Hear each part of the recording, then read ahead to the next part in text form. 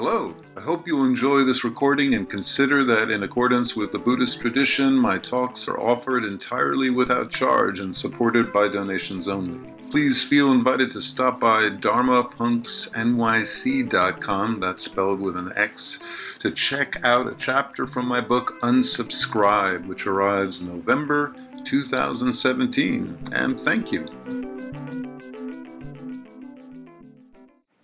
So tonight's talk is on a subject that no teacher in his right mind would ever attempt. It is about strategies for connecting in a meaningful, authentic way with another human being, and how that can be done in the avoidant age of Tinder and Bumble and OkCupid. For much of the 20th century, in fact, I would say for the entirety of the 20th century, the way human beings connected was they would actually have to, in some way, shape, or form, have to screw up the courage to, in person, actually ask someone out on a date. This will all sound very foreign to you. It was very vulnerable because if you would ask someone out, it activates some of the earliest emotional charged experience from childhood. When someone would say yes, be interested, respond in any sense of a positive expression, it would activate the feelings that go all the way back to infancy when our caregivers would give us delighted, attuned attention, and we'd feel special and loved. And those emotions are essentially stored and activated and shaped in the first, largely from 6 months to 24 months of life is the core attachment period. At least according to the work of Schaefer, Maine, Bowlby, Ainsworth, Fonagy, Shore, essentially all of the world's most right now respected psychologists in the field. When we would get rejected, it would activate the emotional wounds that we first experienced during times of abandonment or shaming or neglect or disappointment in family relations. So it's when we're asking someone out on a date and going on a date, it's a very vulnerable experience in that we really don't know exactly how we're being evaluated. If you're in a job interview, you do have a sense that it might have something to do with your experience, skills, at least hopefully it does. Rejection also validates one of the great anxieties. Neurotic anxiety is one of the 4 forms of anxiety, which is the sense that there's something in us that is unlovable or awful that other people could see, and if we're not on guard all the time, if we're not watching ourselves very closely, that other people will somehow discern something about our personality that is wrong and will ostracize us or essentially disconnect from us. It's a very, very common, I can tell you my work is in counseling, and virtually everybody I work with has variations of neurotic anxiety. Another way it's also known is also called imposter syndrome, where people feel that they're a fake or phony or underqualified in anything they do. Again, that's that feeling that there's something about me that's wrong or unlovable. And so I have to constantly be vigilant and self-conscious if I don't want to be cast out. We can tell how loaded asking someone and getting to know someone is by the vernacular. When it doesn't go well, I went through the thesaurus, and when it doesn't go well, we get what's called the cold shoulder, the brush off, being dumped, which means you're kind of like garbage, I guess.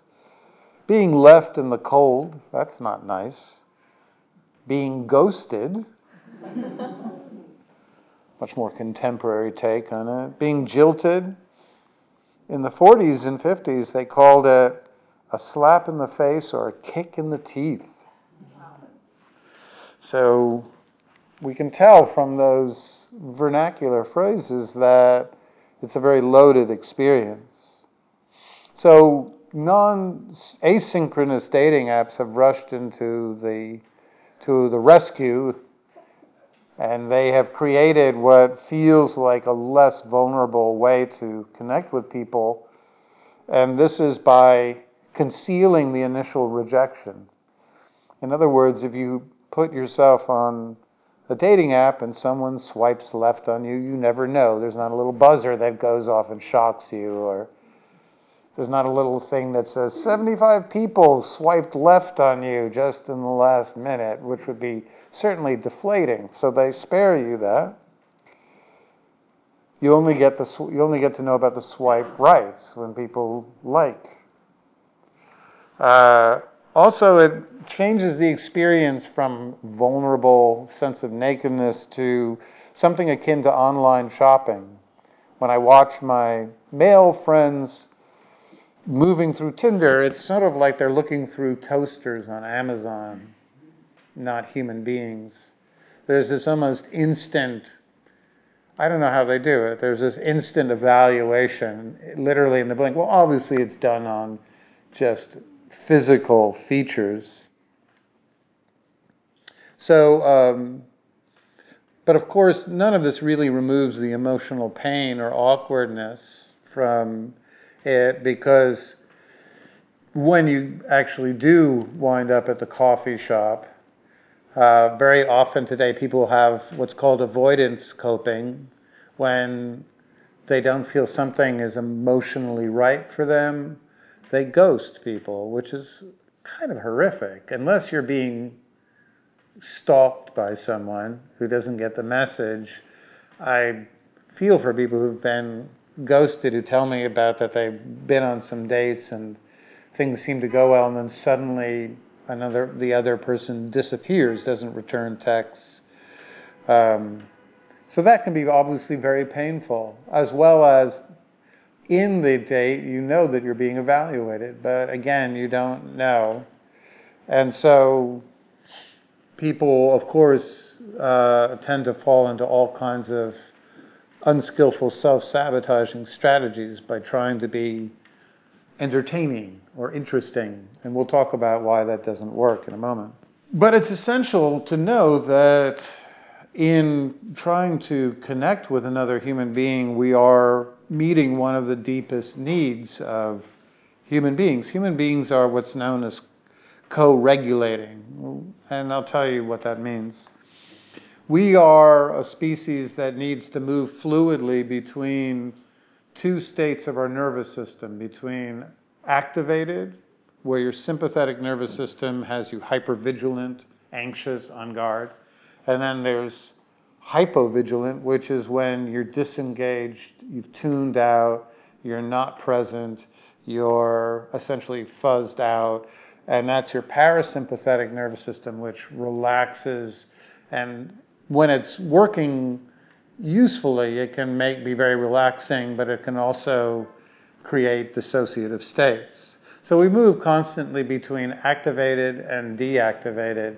And when all systems are working well, you should be fluidly all the different moments of your life moving between activated and deactivated. That's how you achieve emotion regulation, by being able to subtly adjust how activated you are in any situation, and then get a little bit deactivated. So if somebody gives you some disappointing information, if you just go into full anxiety and you don't have any of your parasympathetic nervous system deactivating you, you're going to get stuck there and you'll be totally inappropriate in the way you respond. So When human beings go through any really painful, difficult setback or any really frustrating experience in life, they tend to either go fully into activation, sympathetic nervous system stress, anxiety, fear, or they go fully into hypovigilance, shut down, emotionally cut off, dissociative. Actually, you can tell from people's attachment styles what they'll do. If they're anxious, they'll become hypervigilant. If they're avoidant, they will become hypovigilant. They'll tend to check out. So other people are how we get out of being stuck, and we go back into that fluid state where we can fluidly adjust to situations.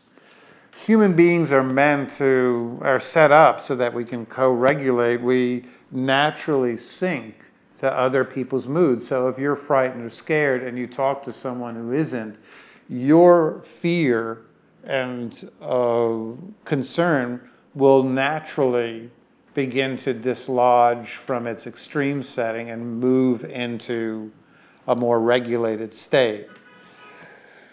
Human beings under capitalism try to regulate their emotions, unfortunately, the wrong way, through what's called auto-regulation all the time, which means not relying on other people, using substances, TV, shopping, food, different kinds of dopamine sources to essentially repress emotional states and for a moment dislodge the state of activation, or it doesn't work. What will happen is you will fall into the exact same emotion very quickly given the slightest trigger in the future. So for example, people who don't believe that other people are interested in hearing about their sadness, if they constantly auto-regulate by meditating or gardening or listening to music when they feel sad, they will essentially not regulate that state, and that state will become latent and essentially will become reactivated again and again and again and again because they've never actually processed the original experiences. So it's very important to knowing that a lot of us will spend a significant period of our life being regulated by whoever it is we choose for a relationship. If that's something that you're interested in, then it's very important to understand that when you are choosing a partner, the normal things that we tend to prioritize, which is, as we'll see in a moment, someone who's exciting, interesting, compelling, wants to go to Burning Man with you. While those might excite your left hemisphere, they will in no way actually help with the process.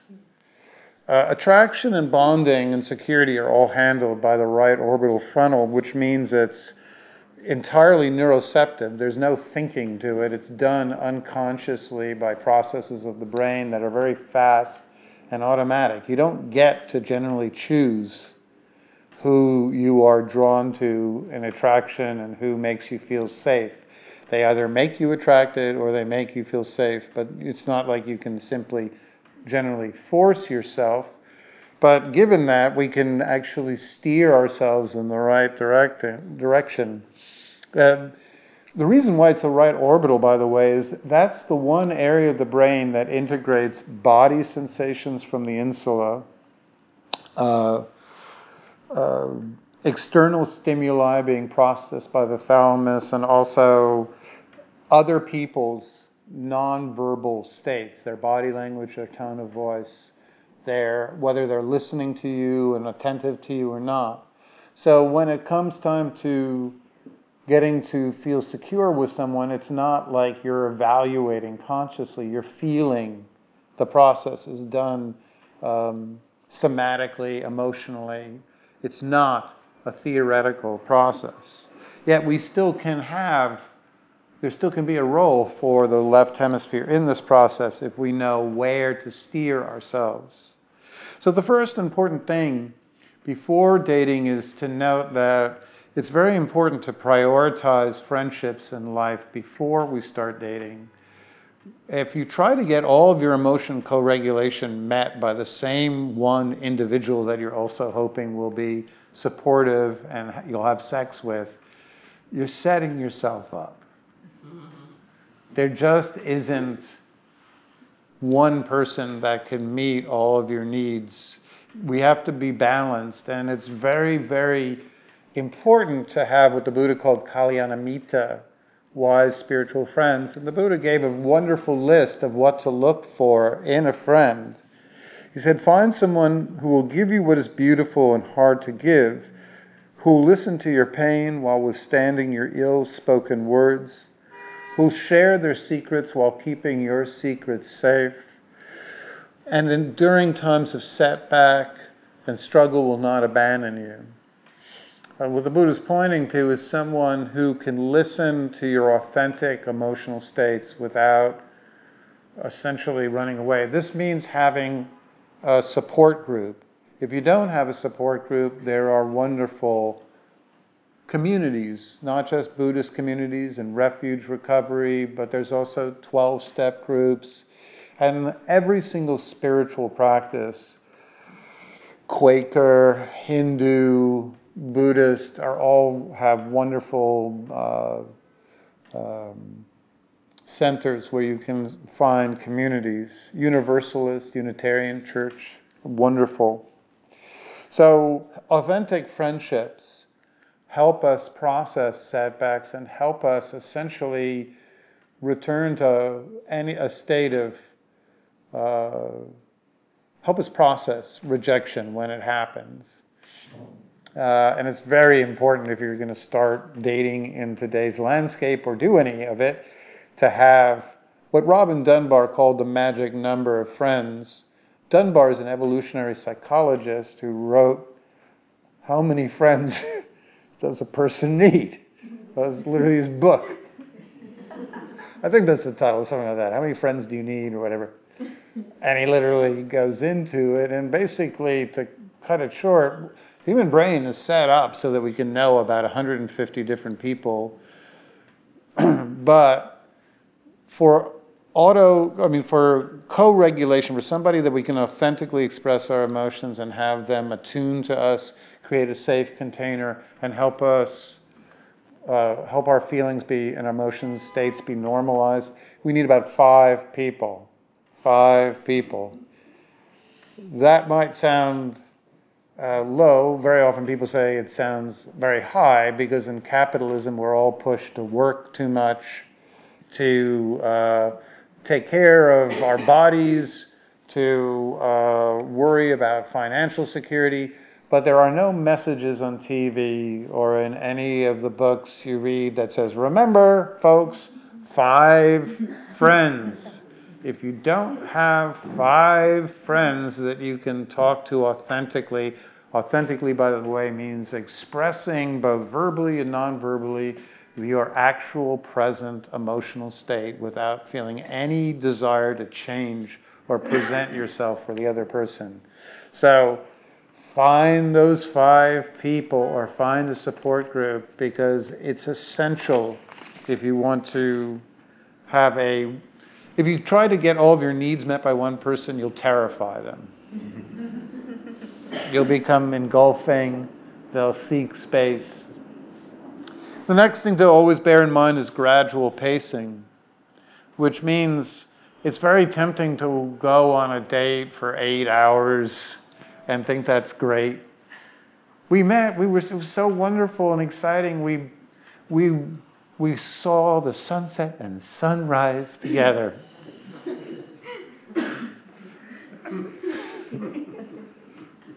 And the problem is, one, while that sounds fun, all you're doing is leading to a false sense of intimacy. Really, your right orbital, which is deciding when you feel secure, is going to make the decision for you. If you learn how to listen to it, looks for long-term patterns of attachment. In other words, it wants to see that that person returns your texts, calls you up, shows up when they say they're going to show up, doesn't postpone, doesn't bail, a person who in some way demonstrates reliability.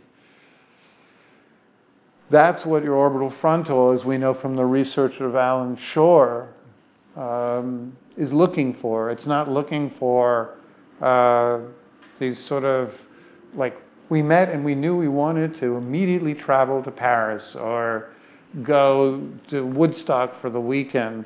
I'm not saying that's wrong, but that's not what is in any way something to pay attention to. What you need to pay attention to are the long-term patterns of availability and connection. 3, look for the feeling of being at home with someone. Do not prioritize the feeling of magic or excitement. In this way, everything we've been taught by Disney and every movie we've seen is wrong. The idea that seeing someone from across the room and having that magic moment where we look in their eyes and we just have that feeling of, oh, we become hyper aroused. Our right hemisphere, along with the hypothalamus, starts activating and we think, oh, this is great. It feels magic. It feels sparkly and exciting. Actually, what that is activating is those times from your childhood where a parent who wasn't available suddenly magically returns into your life with presence and undoes all the disconnection and flatters you with attention. They're activating dopamine, and that feeling of magic is dopaminergic. Dopamine doesn't last. Dopamine is never meant to solidify a relationship. In fact, if you look at the work of Jonathan Haidt, he has a chart where he shows like the neurotransmitters in a relationship, and dopamine is like this. It goes up and it immediately goes down in like a month. But oxytocin and serotonin, which are sustainable, slowly build over time, and that's what solidifies relationships and makes us find co-regulation and partnership and security and all the things that we need as human beings. So we're looking for the feeling of being at home with someone, not being excited or entertained or thrilled. Now, those qualities are not bad, but they should not be the focus. The focus should be on finding someone who gives you that feeling when you see your best friend and you can relax and say and act in any way you normally would, that you feel literally that you can be yourself. That is a feeling of being at home, of being, essentially that's the feeling of serotonin. Your right hemisphere is approving and it's activating the neurotransmitter that reduces stress, that regulates stress and anxiety. So focus on that feeling.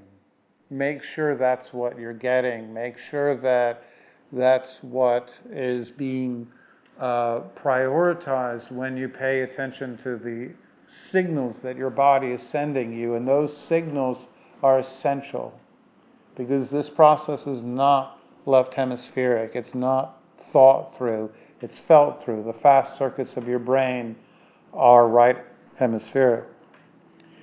4 is, it's essential to disclose your present emotions and feelings. Don't try to be funny. Don't try to be interesting first. It's okay if you have things that you talk about that you think might be interesting, but spend at least one period talking about what you're feeling. Why? Because that's the only way you can really find out if another human being is capable of creating a safe container for your emotions. So when you go on a date, the easiest thing is just say, I'm anxious, or I'm nervous, or this is, I just got out of a long-term relationship, this feels weird, or this feels awkward, or this feels strange, I don't do this that much, or whatever. Reveal your emotional state.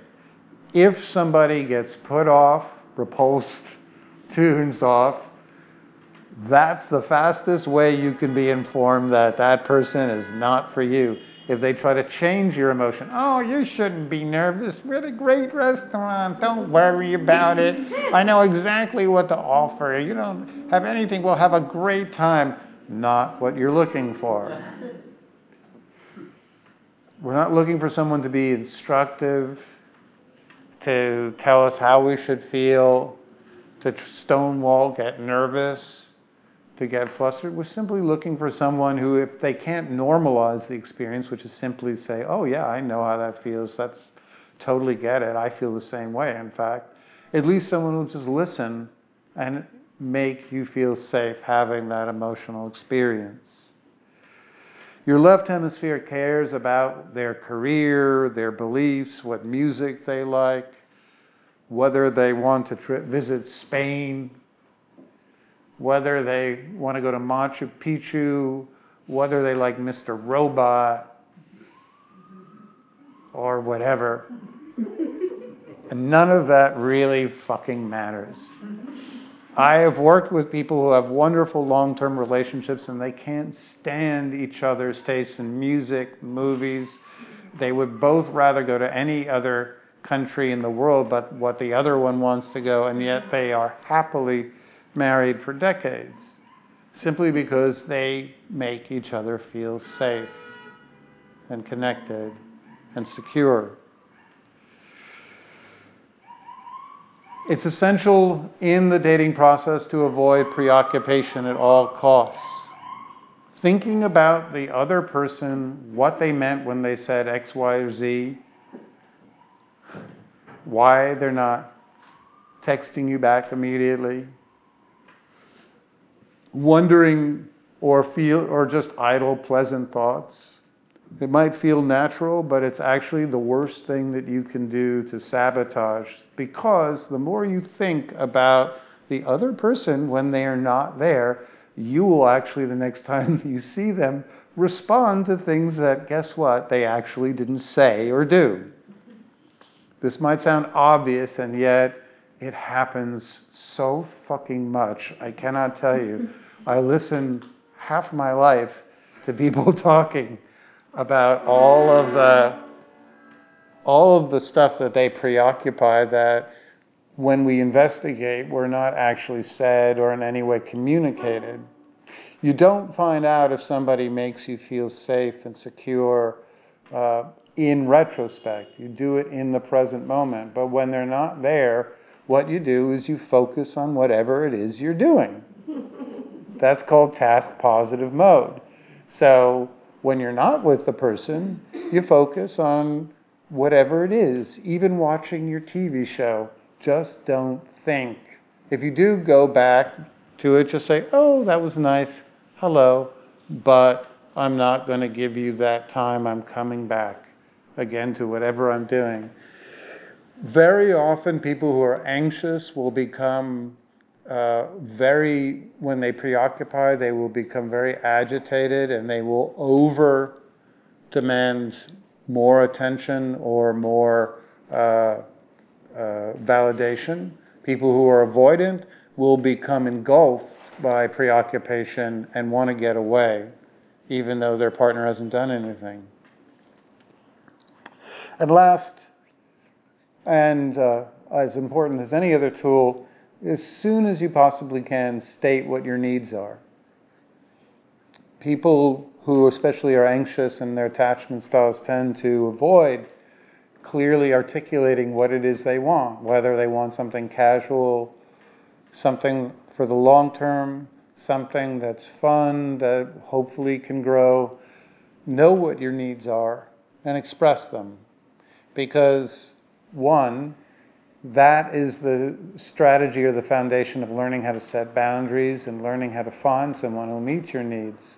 People who are anxious tend to hint at their needs but don't actually ever say them. They don't tend to actually articulate clearly what they're looking. They tend to believe that what they want should be universal. People who are avoidant or disorganized tend to not state their needs because they want to have sex as quickly as possible and then they want to disconnect. So it's useful to state your needs. You'll find out if the other person is not right. And also, that's how we move into setting boundaries, which are key for long-term relationships. So to summarize, have a support group, take it slow, and watch how the person establishes secure connection.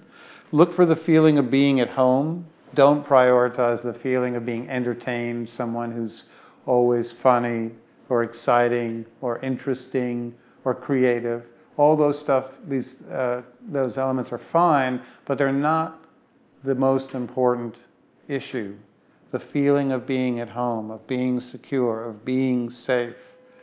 Disclose your emotions, see how they're responded to, avoid preoccupation, and know what your needs are and state them as soon as it is not awkward. And so I'm going to now turn off the tape because my voice